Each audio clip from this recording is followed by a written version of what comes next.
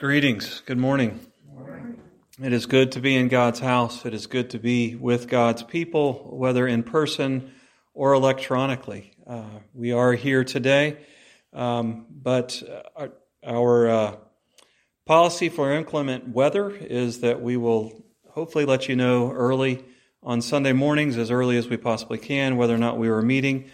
And as long as I'm in town, I will still come down and make sure that there is at least a recording of a service, even if we are unable to meet. I have four-wheel drive, so I can get back up if I need to. Getting down is not an issue. But no, we will have some type of service in inclement weather either way. Other announcements that we have, elders will be meeting next Sunday at 3 o'clock in the fellowship hall. Part of this meeting is my annual review. So if you have something that you would like brought up at my annual review, please let one of the elders know. It will be handled confidentially. So please be in prayer for our meeting next week. Are there any other announcements? I would like to say on behalf of Michelle and her family, thank you for all the prayers, for all the condolences in the loss of her grandmother, Melba. We had a good trip down there, a good graveside service last Thursday, and there will be a memorial service this afternoon in Lakeland, so please continue to keep Melba's family in your prayers. But thank you for all the cards and for all the outreaches of condolences. Our call to worship today comes from Psalm 16, the great resurrection psalm.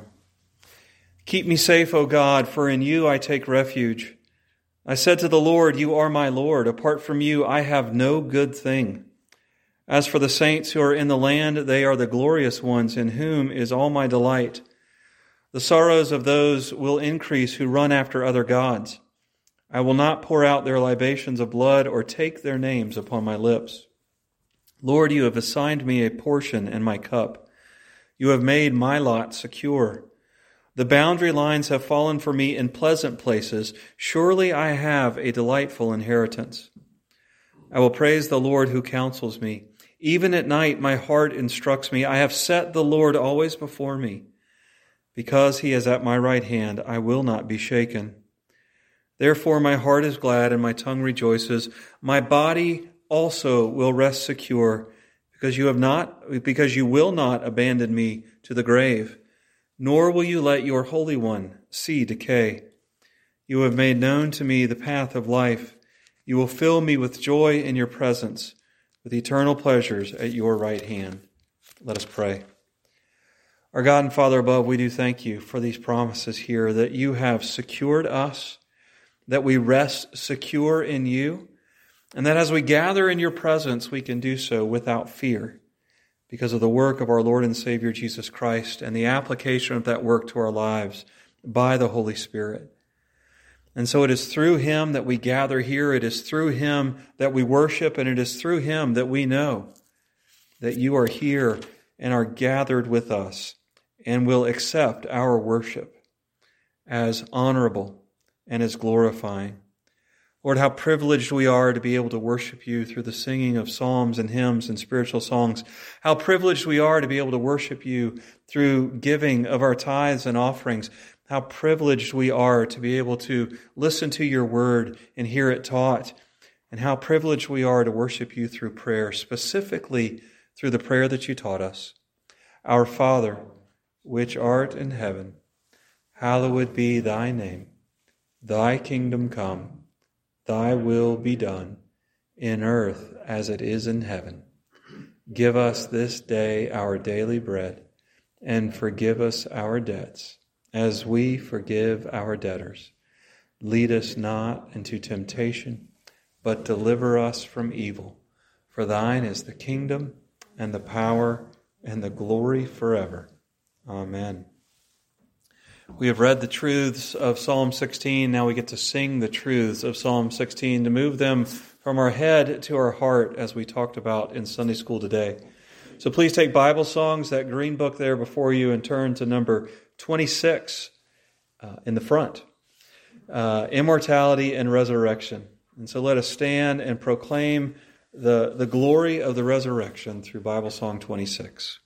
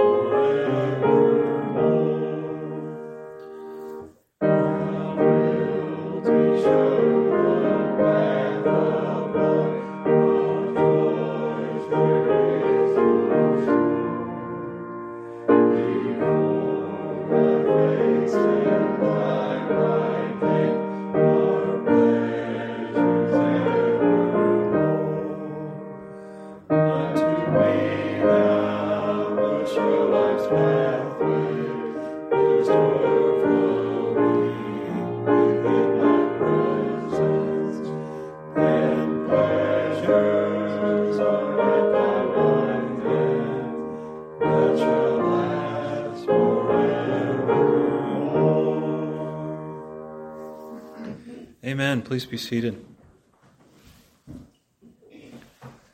As we enter God's presence to worship, we should be confronted with the reality of our sins, with the reality of our need for a Savior, of our need for forgiveness.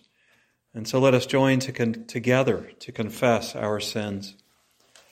Eternal God, our Judge and Redeemer, we confess that we have tried to hide from you, for we have done wrong. We have lived for ourselves and apart from you. We have turned from our neighbors and refused to bear the burdens of others. We have ignored the pain of the world and passed by the hungry, the poor, and the oppressed. In your great mercy, forgive our sins and free us from selfishness, that we may choose your will and obey your commandments. Through Jesus Christ our Savior. Amen. Hear these words of assurance from Psalm 32. Blessed is he whose transgressions are forgiven, whose sins are covered. Blessed is the man whose sin the Lord does not count against him, and in whose spirit is no deceit. Our New Testament reading today, our scripture reading today, comes from the book of Ephesians, Paul's letter to the churches of Ephesus. Ephesians chapter 4, beginning in verse 1.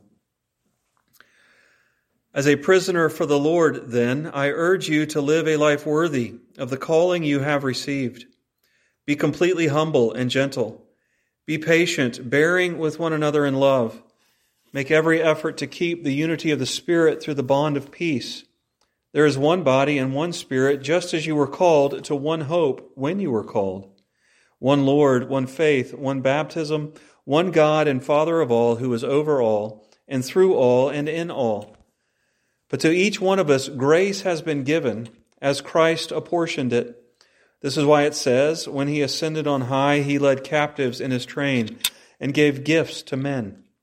What does he ascended mean except that he also descended to the lower earthly regions? He who descended is the very one who ascended higher than all the heavens in order to fill the whole universe. It was he who gave some to be apostles, some to be prophets, some to be evangelists, and some to be pastors and teachers, to prepare God's people for works of service, so that the body of Christ may be built up, until we all reach unity in the faith and in the knowledge of the Son of God, and become mature, attaining to the whole measure of the fullness of Christ. Then we will no longer be infants, tossed back and forth by the waves, and blown here and there by every wind of teaching, and by the cunning and craftiness of men in their deceitful scheming. Instead, speaking the truth in love, we will in all things grow up into him who is the head, that is, Christ. From him the whole body, joined and held together by every supporting ligament, grows and builds itself up in love, as each part does its work. The grass withers, the flowers fade, but the word of our Lord stands forever. Now is the time in our worship service where we consider our worship of God through the giving of tithes and offerings. And so prayerfully consider how you may support God's work and worship him through your giving.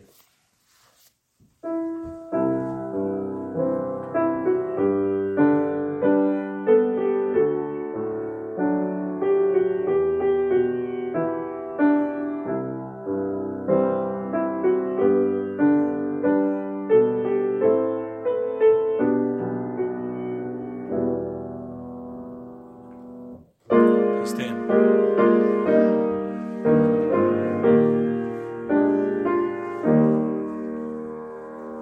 Glory be to the Father, and to the Son, and to the Holy Ghost, as it was in the beginning, 'tis now, and ever shall be. World without end. Amen. Amen. Our God and Father above, we are reminded that you own the cattle on 1,000 hills, that you provide for your people so that they might live in this world, so that they might provide for themselves. And out of the abundance that you have, out of the abundance that you give, you call us to give a portion to you, our tithes and our offerings. It's a worship. It's a gift. It is an operation of gratitude on our behalf toward you for all that you have given to us. And so may you be honored and glorified by what is given today. And may it be used so that your glory, so that your gospel might be proclaimed, might shine forth into the darkness of our community, our county, our state, our country, and our world. And may you be utterly glorified by what we do with what is given today. I pray this in Jesus' precious name. Amen. Please remain standing and take your hymn book. Breathe upon me, O breath of God, a prayer that we lift to God. Hymn number 235. And let us stand and offer this prayer to the Lord through our singing of this hymn.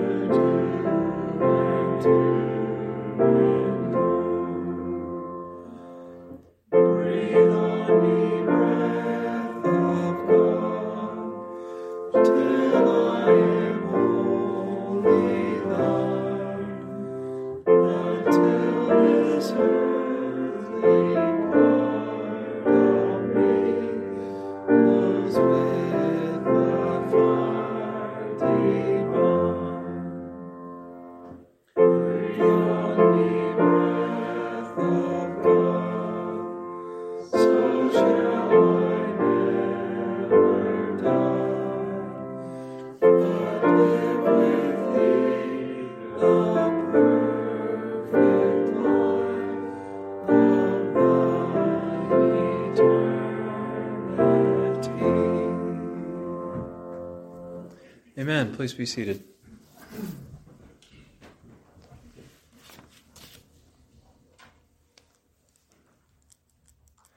I have a couple updates. Please be praying for Bill Harris and his family. Bill and Rita both came down with the COVID virus. They seem to be on the mend. Bill had a pretty easy time of it. Rita a little bit harder, but they're still on the mend. But just pray for them as they recuperate. And there's some other health issues within their family that they asked for prayer for as well. Emily, I'll put you on the spot. Do you have an update on Natalie? She's doing really well. She came home last Sunday or Monday. Okay. So she's home. She's just waiting until everything kind of progresses so she can start her second round of chemo. Okay, great. So we'll continue to pray for her as she waits for her second round of chemo, that she continues to do well. So several of you know Duncan Rankin. He's a member of our presbytery. He's also a professor at Erskine Seminary. He has a student who is in a country that is very antagonistic to Christianity, but the student is seeking to get training through Erskine Theological Seminary online so that he might train other pastors in his area. This man is in his 40s and recently ended up in the hospital in a country that is not only antagonistic to Christians but also has very weak health care, but has been diagnosed with coronary artery disease. And so please be praying for this man and for his healing. Just in the interest of his safety, we'll leave him unnamed. But please be praying for him, for his healing, and also that he might be able to continue to train ministers where he lives. So any other prayer requests? All right, let us go to the Lord in prayer. Our God and Father above, we do thank you so much for the power of your gospel. We thank you that it has the power to bring dead sinners to life. Paul tells us earlier in his book of Ephesians that we were at one time dead in our trespasses and sins, completely unable to make a response to you, completely unable to turn toward you and to seek your goodness, to seek your pleasure, to seek your will. We do good things. We do things that on the surface appear to conform to your compassion, appear to conform to your justice, appear to conform to your law, because we have that law written upon our heart. But deep down inside, in our heart, we do those things oftentimes for our own glory, for our own honor, for our own advancement in the eyes of the world, rather than for your glory, for your honor, and because we love you. And Lord, the reality is we cannot do those things for you until the Holy Spirit takes the work of the gospel and the cross, enters our hearts, and resurrects dead sinners, gives us hearts of flesh, by taking out our hearts of stone and replacing them with a heart that beats in tune with your will and with your glory. And Lord, that is the power that gathers us here together today. The power that allows us to desire, to want to be in your presence and to worship with your people in a way that honors and glorifies you. And Lord, we stumble and we fall. And our worship sometimes is half-hearted. And yet we're reminded of that picture in Revelation where the angel takes the incense rising from the earth, that incense that is the prayers of the saints. He stops by the altar to fill and to sanctify them as he carries those prayers to you. And Lord, we know that that altar that acts as intercession for us and for our prayers is our Lord and Savior, Jesus Christ. It is a picture of the work that he does in your throne room, redeeming, sanctifying our prayers so that they might be acceptable to you, sanctifying our worship so that it might be acceptable to you, sanctifying our life and our work so that you see it as good, as glorifying to you. And so, Lord, we thank you for the power of the gospel that has met us in such a way that we have been raised from the death of our sins into the newness of life and allows us to approach your throne as children approaching their dear Father. And so, Lord, today we approach your throne with our prayers, with our petitions, with our thanksgivings, with our joys, and with our sorrows. We are thankful that Natalie is at home, that she is doing well, that she is comfortably awaiting her next treatment. And we ask that you continue to provide this strength to her and to her family. Lord, we know that she needs a miracle. Even with these treatments, Lord, the prognosis is not long-term. And so we ask for a miracle in Natalie's life. And we ask that she see you as the source of that miracle and use the time that she is given to serve you and to serve you well. We thank you that Bill McClung is doing better. And we ask that you continue to be with him and lift him up. We bring to you our concerns. We bring Bill Harris and Rita Harris to you today and ask that you would continue to help them in healing from this coronavirus and that you would lift them up and strengthen them so that they might be about your work within their family and also within the church community. We pray for the rest of his family and some health issues that are going on there, and we ask that you lift them up and provide healing in those issues. And we know that you hear these prayers and answer them. And so we ask that you would bring healing where you are glorified. We pray for Mandy and her continued treatments and ask that you would continue to be with her and lift her up. We pray for Don and his continued recovery. We pray for Cohen and just the many difficulties that he has been through. We pray for the Mankins and ask that you would lift them up and sustain them, and for the Dodds and the Ratliffs and all those within our family here at the church that are struggling with the difficulties before them. We think especially as well of our shut-ins. We think of Rosalie and Tommy and Mike. We think of Jim and Mariana and Letha and Eddie, and we ask that you be with each of them and provide comfort to them in their loneliness. Provide a measure of your presence so that they know that they are not fully alone. And Lord, help us to reach out to them. We pray for Nathan today in Charlottesville as he and that church plant gather before you. As they gather today to worship, we ask that you would provide your Spirit there, that you would give Nathan the words to speak that will honor and glorify you and that will provide maturity and unity and love for the saints. We pray for Mitchell at Fort Sill as he is in the next step of his chaplain training and his chaplain ministry, and we ask that you would sustain him in that. And Lord, as he is in an area that oftentimes can be antagonistic to the gospel and yet at the same time has people that are desperately reaching out for it, we ask that you protect him in that ministry and make him effective there in the military.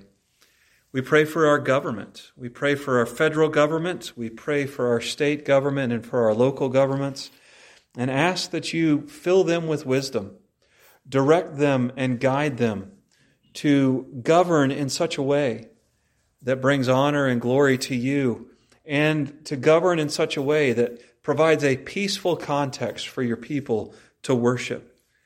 And Lord, help us to lift them up to you more and more. I pray for the leaders of this church, our elders and deacons, for the elders as they seek to serve the ministry of word and prayer. I ask that you protect them from the attacks of the evil one, and that you sustain them in their family lives and in their church life and in their work life as they seek to serve and to honor you. For our deacons as they seek to serve in the ministry of the table, as they seek to manage your resources and to take care of the flock here, the physical needs of the flock here, as well as people in the community. I ask that you sustain them and strengthen them and lift them up. Open up avenues of ministry for this church to reach out into our community through the diaconal work. And Lord, I lift up to you today the persecuted church. Lord, as difficult as things seem to be getting for us around here, we still have it relatively easy in the United States of America, and we thank you for that. But Lord, there are churches and countries around the world that your people are in physical danger for gathering to worship and for seeking to learn more about you. I lift up this man, this friend of Dr. Rankin, and I ask that you provide healing for him, but I also ask that you provide protection for him as he seeks to take these classes, as he seeks to teach other ministers. And I ask that you would give power to the gospel in this country, in the country where this man ministers, and that it would bear much fruit, even in the midst of the hostilities. And Lord, show us the way forward even here in this country where, as we still have the freedom to gather to worship, this country seems to be moving in a direction that is far more antagonistic against your gospel and against your church. So help us be strong. Help us stand for truth. Help us not cave in to the lies of the culture around us, and give power to the gospel here as well in this country, because it is only through hearts being changed that anybody has any hope in this world. Governments come and go, countries come and go, but the gospel remains forever. And so we ask that you would give power to the gospel around the world, both in the persecuted church and also in the church here in America, and help us to stand firm on the truths of that gospel. Lord, one of the truths of that gospel is that there is comfort from our Lord and Savior. So I pray for those families who have lost. I pray for the Anderson family and her Teresa's extended family. I pray for the Arndt family and ask that you would give them comfort in the midst of their loss. And so, Lord, I pray that you would speak into their loss and offer the promise of the tears being wiped away by you, and help us to live in the hope of that promise. And Lord, I would like to take a moment of special privilege as I pray here today, as I consider that 2 days from today will mark 12 years since the day me and my family hopped into a truck and into our car and our van and headed to West Virginia. And I thank you for the ministry that you have allowed me to have here, and the ministry that you will continue to allow me to have here for as long as you find your favor in this ministry. And I pray that that's a long time. I thank you for the men and the women of this church, people that have come, people that have left, people that you have given me opportunity to minister to. And I pray for the people who are still here in this church and who will continue to come to this church throughout the years, that you call me to ministry here, and I ask that you would do a special work of the gospel in their lives, draw them closer to you. And Lord, I cannot thank you enough for the love that this family has shown me and my family over these 12 years. And I ask that you would help us to continue to love one another and to continue to serve one another in a way that honors and glorifies you. Lord, none of us would be here without you. None of us would be comfortable in your presence without the work of our Lord and Savior Jesus Christ. And none of us would have access to that work except through the application of that work by the Holy Spirit. And so we cry out to you in our prayers. We do that in the name of our Lord and Savior Jesus Christ and in the power of the Holy Spirit. Amen. Please turn with me in your Bibles to the book of 1 Peter. We are going to take what I am planning to be a short break from the book of Proverbs as we look for at least 3 weeks, maybe a week or two more, but for a minimum of 3 weeks on service and spiritual gifts and things like that, and then we will return to the book of Proverbs after that. I am kind of taking some time over these 3 weeks as well to pray over how we go through the rest of the book of Proverbs, whether we continue at the pace that we're at or whether we switch up the pace a little bit in different sections. But please be in prayer for that over the last 3 weeks. But as the Spirit called me to take a little bit of a break from Proverbs, I believe He called me as well to look at spiritual gifts. And so that's what we're going to look at over the next few weeks. Today will kind of be a broad overview, and then the next 2 weeks we'll look at some of the spiritual gifts, what they mean, how they manifest, and touch on some ways in which we can help to identify those gifts in our lives, which will begin that process today. But we are going to begin in 1 Peter chapter 4. Just so you are aware, we are also going to be in Ephesians 4. Touch a little bit on 1 Corinthians 12 and 13, and then also in Romans 12. So just be prepared as we do jump around a little bit today. But we are going to start in 1 Peter chapter 4, beginning with verse 1.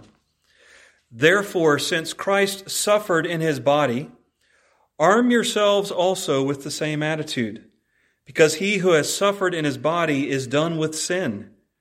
As a result, he does not live the rest of his earthly life for evil human desires, but rather for the will of God. For you have spent enough time in the past doing what pagans choose to do, living in debauchery, lust, drunkenness, orgies, carousing, and detestable idolatry. They think it strange that you do not plunge with them into the same flood of dissipation, and they heap abuse on you.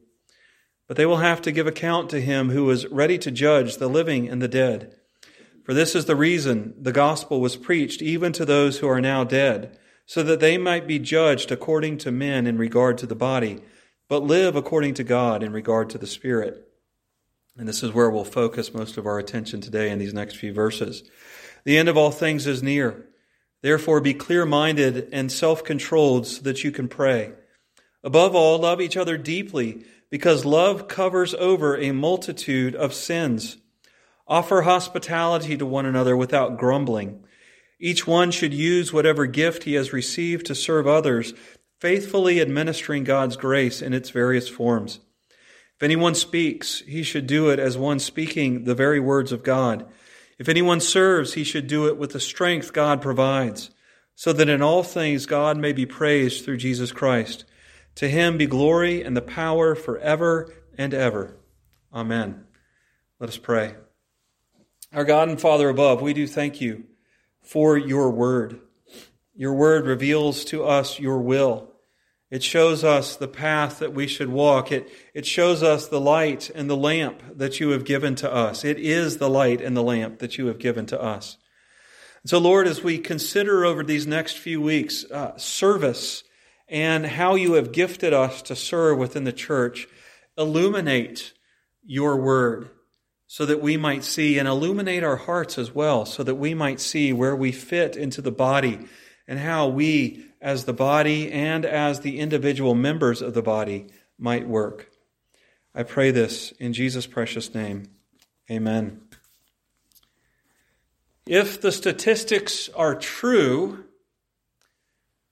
20% of the people in most volunteer organizations do 80% of the work. If there are 50 people in a volunteer organization, 10 of them are actually doing the vast majority of the work in that organization. Now, if we were to take Paul's metaphor of the church being the body of Christ and apply that statistic to Paul's metaphor from Romans, from 1 Corinthians, from Ephesians, and a little bit from 1 Peter, the sad reality is that Christ's body is a paraplegic at best. bordering on being a quadriplegic. Sometimes people do not serve because they do not know what is going on in God's church or where they fit into that picture. And the good news is that God has given us at least three things to help alleviate that issue. First, He has given us His Word.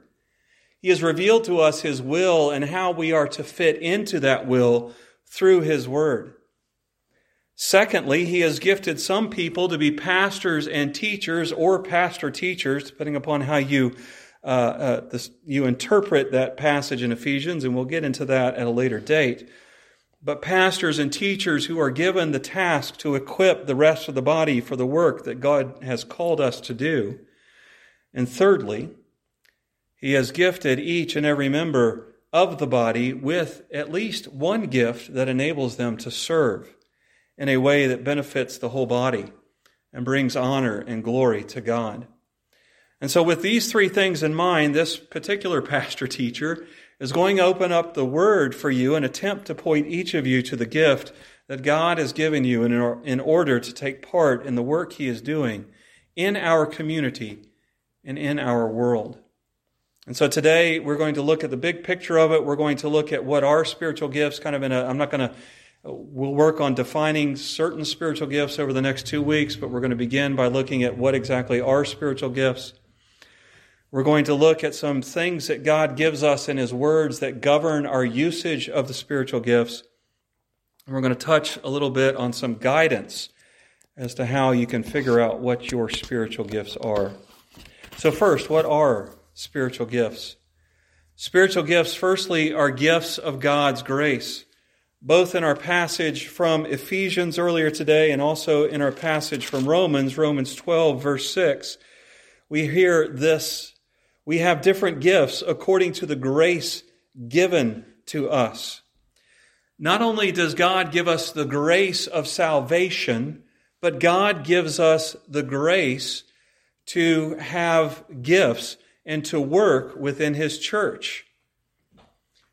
This is why we refer to these things as spiritual gifts.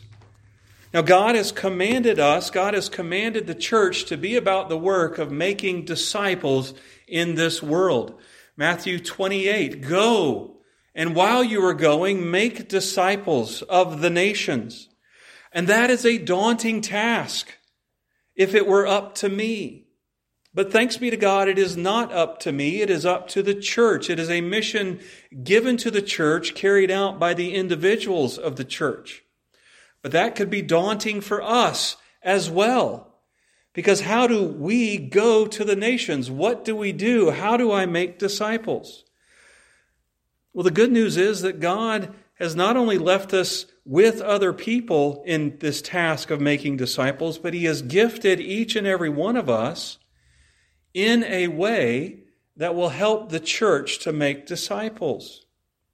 He has given us gifts, and He calls us to use those gifts in a unified way that leads the church into the role of making disciples. Secondly, not only are the gifts of God's grace, but they are Trinitarian. In 1 Corinthians chapter 12, Paul tells the Corinthians that there are different kinds of gifts, but the same Spirit. There are different kinds of service, but the same Lord. There are different kinds of working, but the same God works all of them in all men. This is in the middle of a passage, at the beginning of a passage where Paul is dealing with the church of Corinth's improper pursuit of certain spiritual gifts. We'll touch on that here in a few moments. But in the middle of this, he's describing the gifts as being an act of the Trinity. The Spirit gives gifts. Using a synonym there, it's Jesus the Lord who offers service, works service in His church. And then God the Father is also at work through the church, through the gifts. We oftentimes think of the spiritual gifts being something that only the Holy Spirit does. And I think that is much to our detriment. Because in doing that, we pursue certain very visible gifts, thinking that I need to prove I have the Holy Spirit by manifesting certain gifts. But the gifts that we are given are Trinitarian nature. Much like our salvation is Trinitarian, the gifts that we are given are Trinitarian.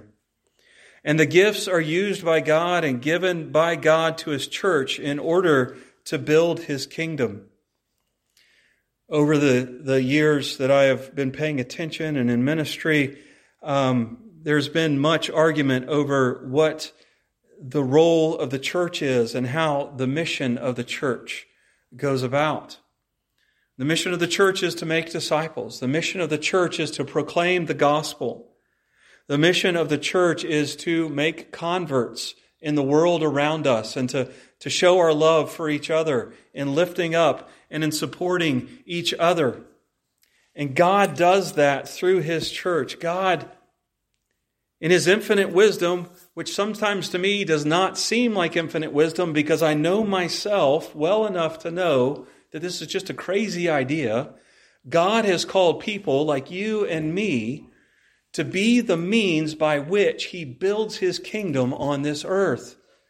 I think Paul even goes so far earlier in the book, or later on in 2 Corinthians, to describe us as broken, cracked pots trying to carry a glorious message.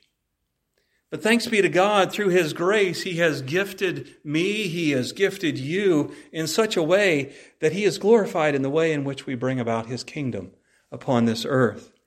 And so what are spiritual gifts? They are a Trinitarian gift of God by which He does His work of building His church in the world. Let me say that again. They are a Trinitarian gift of God to His people by which He builds His kingdom in this world.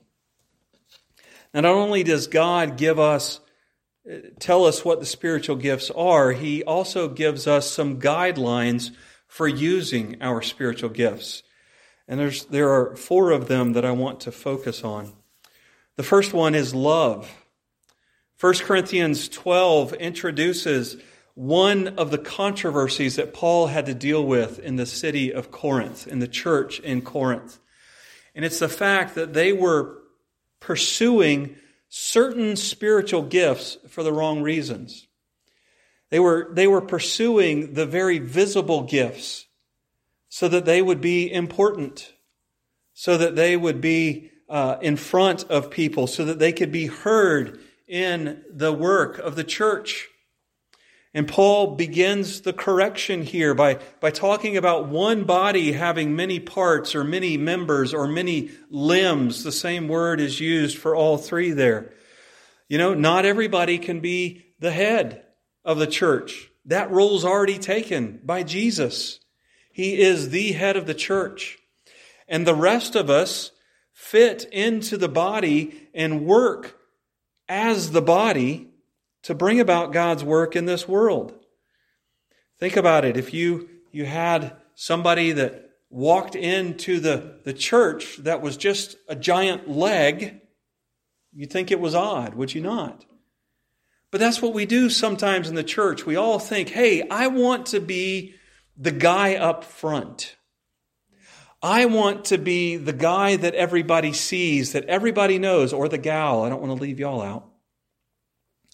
I want to be important in the church, and so I am going to pursue this gift. You may not be gifted for that gift, and you may be pursuing it for the wrong reasons. And so Paul gives a corrective in 1 Corinthians 13. No, Paul was not specifically talking about marriage when he gave us 1 Corinthians 13. He was talking about how we use our spiritual gifts. He says, if I speak in tongues of men and of angels, but have not love, I am only a resounding gong or a clanging cymbal. If I have the gift of prophecy and can fathom all mysteries and all knowledge, if I have faith that can move mountains but have not love, I am nothing. If I give all I possess to the poor and surrender my body to the flames but have not love, I gain nothing. Love is patient, love is kind, it does not envy, it does not boast, it is not proud. It is not rude, it is not self-seeking, it is not easily angered, it keeps no record of wrongs. Love does not delight in evil, but rejoices with the truth. It always protects, always trusts, always hopes, always preserves, or perseveres. It preserves as well, but it perseveres. Love never fails. But where there are prophecies, they will cease. Tongues, they will be stilled. Knowledge, it will pass away. Love should guide how we pursue and use our spiritual gifts. Thanks be to God, I interned with a man that cared more about how I loved the church than how well I preached to the church. Thank God I had people that came to me when I said, you know what, I just really don't want to be a pastor. And they said, well, you're the perfect person for it then. Not to toot my own horn here, because there are times when I allow your compliments to go to my head. But the fact is here that it's more important that we love and that we seek our gifts because we love God and love others than it is that we seek the gifts to be important.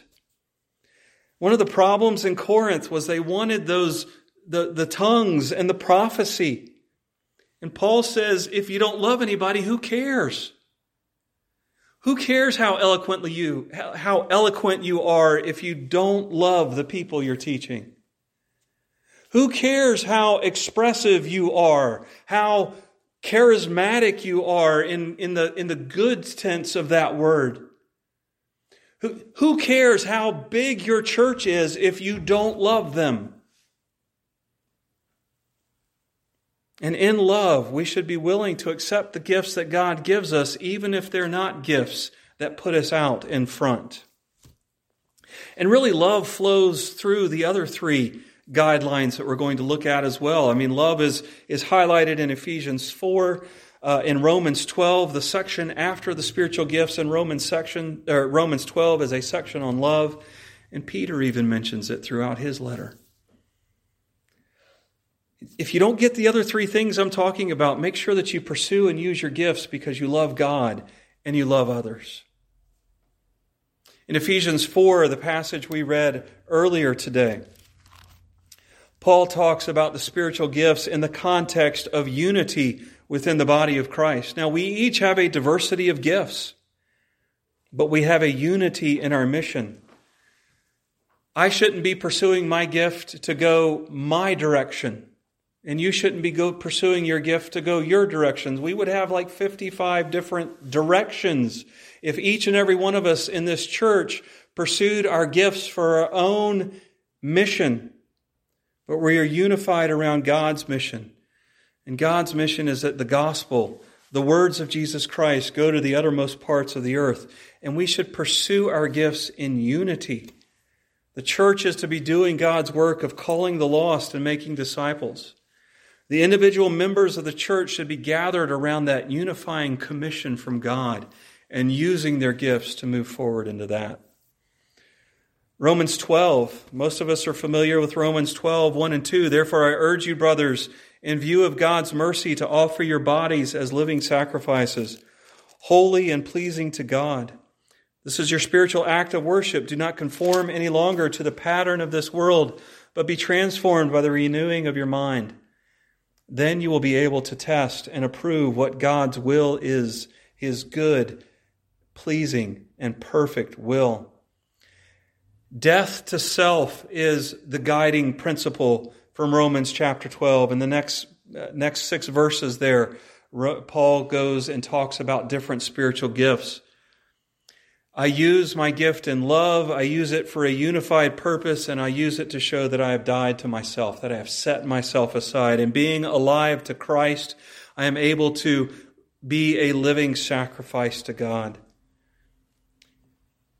Using your spiritual gift is going to be work, brothers and sisters. Many times it's going to be difficult work. I think Kent Hughes was mainly speaking to pastors and teachers when he said this, but he said that our labor on behalf of the church should be exhausting. There should be nights where, as Charles Spurgeon said, he just fell into bed.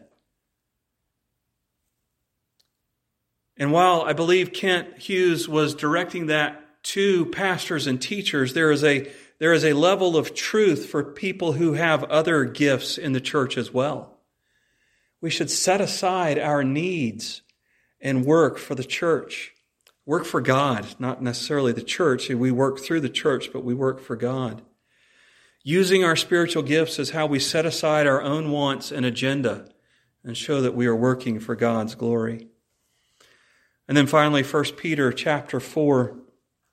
He only lists 2 gifts there, and those are the categories as we go over the next few weeks. Those are the categories that we're going to use for the gifts that we look at. But that is in the context of setting aside the things of this world and pursuing holiness. And so our use of our spiritual gifts is guided by our sanctification. The more we work toward our spiritual gifts, the more God exposes our sinfulness to us. The more we are sanctified, the more we pursue our spiritual gifts. The more God exposes our sinfulness to us, the more we are sanctified, the more we pursue our spiritual gifts or gift. And so the usage, the pursuit of our spiritual gifts are guided by love, by unity, by death to self, and by sanctification. So we saw what spiritual gifts are. They are Trinitarian gifts of God's grace by which He carries out His work in the world. We have seen the guidelines for using and pursuing our spiritual gifts. So how do I figure out what my spiritual gifts are? Now, if you had asked me that question 2, 3, 4 years ago, I would have handed you a 4 or 5 page long, 4 or 5 sheets of paper that had a spiritual gifts inventory on it.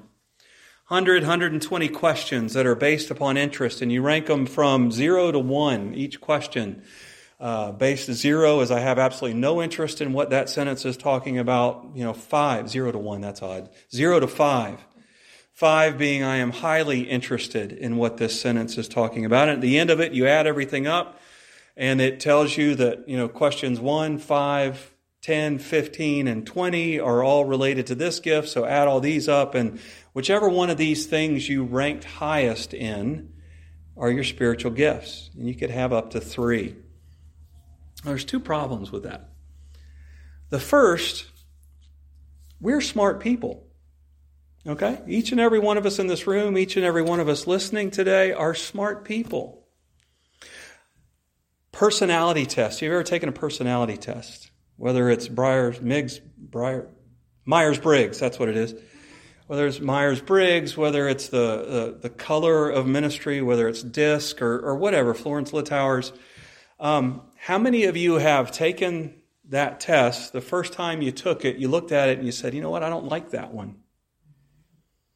And you retook the test and manipulated it to get the personality that you liked. I will raise my hand to say I am one of those people. What's that? Yeah, it was probably right the first time. No, that's not the first time. Oh, yeah. Spiritual gifts inventories can be the same way. We're smart people. We can read those sentences. We can answer those questions. And when we get to the end, we go, ooh, I don't like that one. Let me take this again. I'm going to fix this. The other thing is this allows us to determine our gifts outside the context of service in the church. I take my test. I do it by myself in the privacy of my home.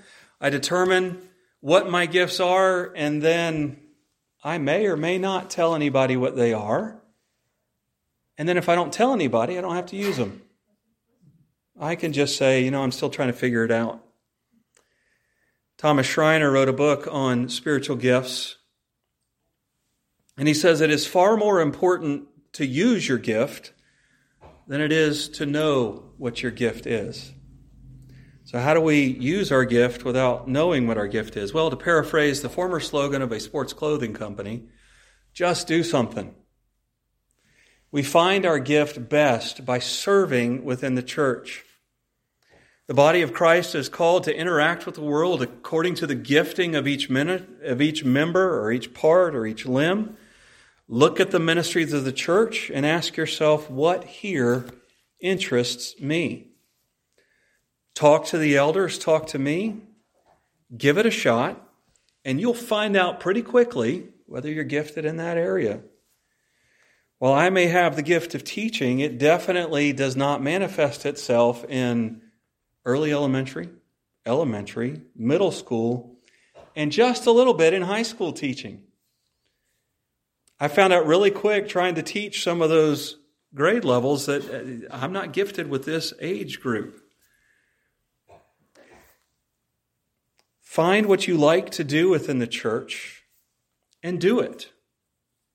And when you begin to serve in that capacity, when you begin to find a joy that you were not expecting to find in that area, you will know whether or not you are gifted in that area. And you can begin to serve in a way that doesn't need a name, doesn't need a label. Now, I want to caveat this here for just a second. There are some things that every member of the church is called to do, and yet some people are gifted for it especially. Prayer. We are all called to pray, but some people are gifted to prayer. We are all called to evangelize, but some people are gifted to evangelism. We are all called to hospitality, but some people are gifted with hospitality. Just because you don't like to do those types of things that we're all called to do, and God has gifted in His grace some people to do them well, doesn't excuse you from doing them. And there will be times when you are called to an extraordinary duty for a short period of time that God will gift you for that short period of time, and then move you back into your normal, average, everyday duty of serving the church. The main things when it comes to spiritual gifts is that God will place you in an area that He has gifted you for. And then, after a period of time serving, if you come to me or to one of the elders and say, you know what, I think I'm gifted for this, then we might hand you a spiritual gifts inventory to see if maybe there's a little bit of correlation there. But I truly think that it's more important that it's something that you find joy in, that you do well, and that you have a burning desire to do more of. So what are spiritual gifts? They are Trinitarian gifts of God's grace by which He empowers the church to do His work in the world. They are governed by love. They are governed by unity. They are governed by death to self-denial, and they are governed by sanctification. And finally, how do we discover our spiritual gifts? Just do something. Over the next 2 weeks, we're going to look at 9 or 10 of the spiritual gifts under the two headings given to us from 1 Peter 4, speaking and service. We're actually going to look at them in the opposite order. We're going to look at service gifts first, and then speaking gifts. I may be wrong, but sometimes I think the speaking gifts are pretty easy to see and to know what they are. They're not all just standing in the pulpit preaching. But the service gifts are those gifts that don't always get seen, so I want to look at them first and to explain some of them first. And the four main passages that we looked at today, Romans 12, 1 Corinthians 12, Ephesians 4, and 1 Peter 4. There's a nice little thing there, 2 12s, 2 4s. Will be the text that we use to look at these gifts. Some gifts are unique in text, other gifts have overlap, but I truly think there's only 9 or 10 gifts that we're going to look at. We will not be considering what many people call the sign gifts. Once again, if they are still active within the church, you will know that you have them. You don't need to be, you don't need to take a test or figure it out. And you can ask me about that later on if you'd like a little bit better understanding of that. But as we consider the list and the gifts in the list, we need to keep a couple things in mind, more than what we've already looked at. As I mentioned earlier, it is more important to use your gift than to know your gift. Ask yourself, am I serving the church beyond being here on a Sunday morning? And am I enjoying the service? Am I finding joy in the service? As you seek to use your gift, remember that you're not alone. Your gift is a manifestation of the power of the Father that is yours through the work of the Son and the power of the Holy Spirit. And God has placed you in a body that is working toward the same commission that God has given them and is there to help you. If you think you want to teach but you don't know where to start, let's talk. If you think you want to serve in a hospitality type service role and you don't know where to start, just let's talk. You're not in this alone. God's with you, and He has given you the church as well. And God is not empowering you for a parachute drop military operation. God is already at work in the world today. God is doing things in Fairleigh. God is doing things in Lewisburg. God is doing things in Roncevert.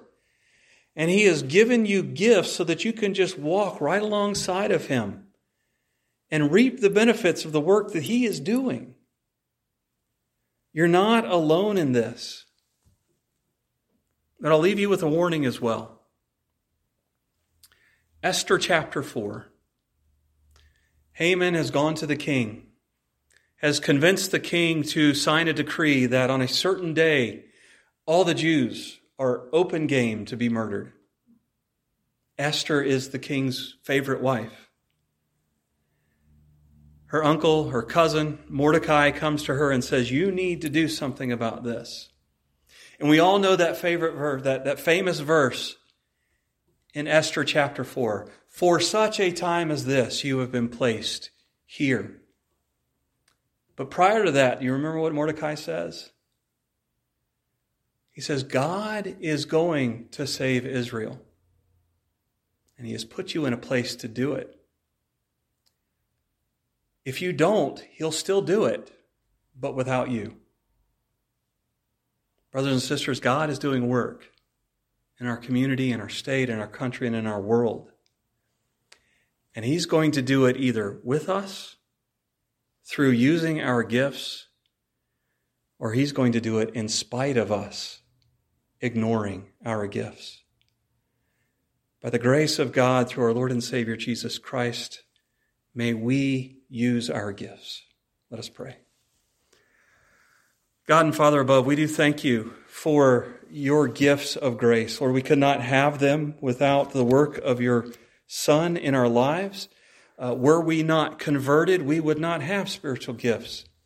But since we are converted, You have given each of us a gift to use for Your glory and for Your honor in the pursuit of Your kingdom in this world. And so, Lord, remind us of those things. Remind us of the work that You are about in this community, in this world, and remind us that we are empowered by You to walk alongside You in that work and to reap a harvest through the use of our gifts. I pray this in Jesus' precious name. Amen. As we leave this week, we are led by our eternal King. He leads us into our family life. He leads us into our work life. He leads us into our church life. And we are to follow. And so let us sing and profess that truth through song by turning to hymn number 332. Lead on, O King eternal. So let us stand and sing hymn 332.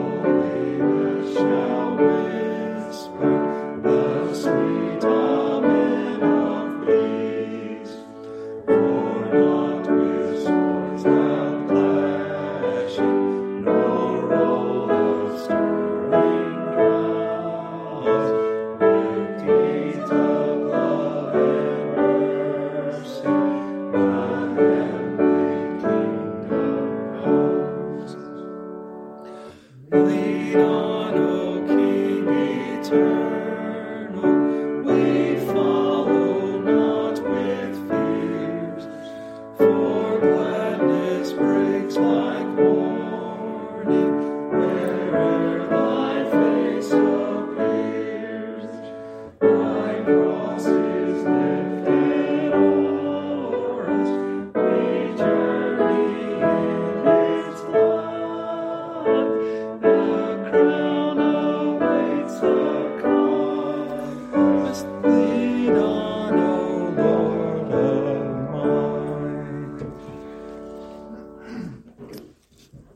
As you go this week, as you follow the King eternal, take this blessing upon you. Peace to all of you who are in Christ Jesus. Amen.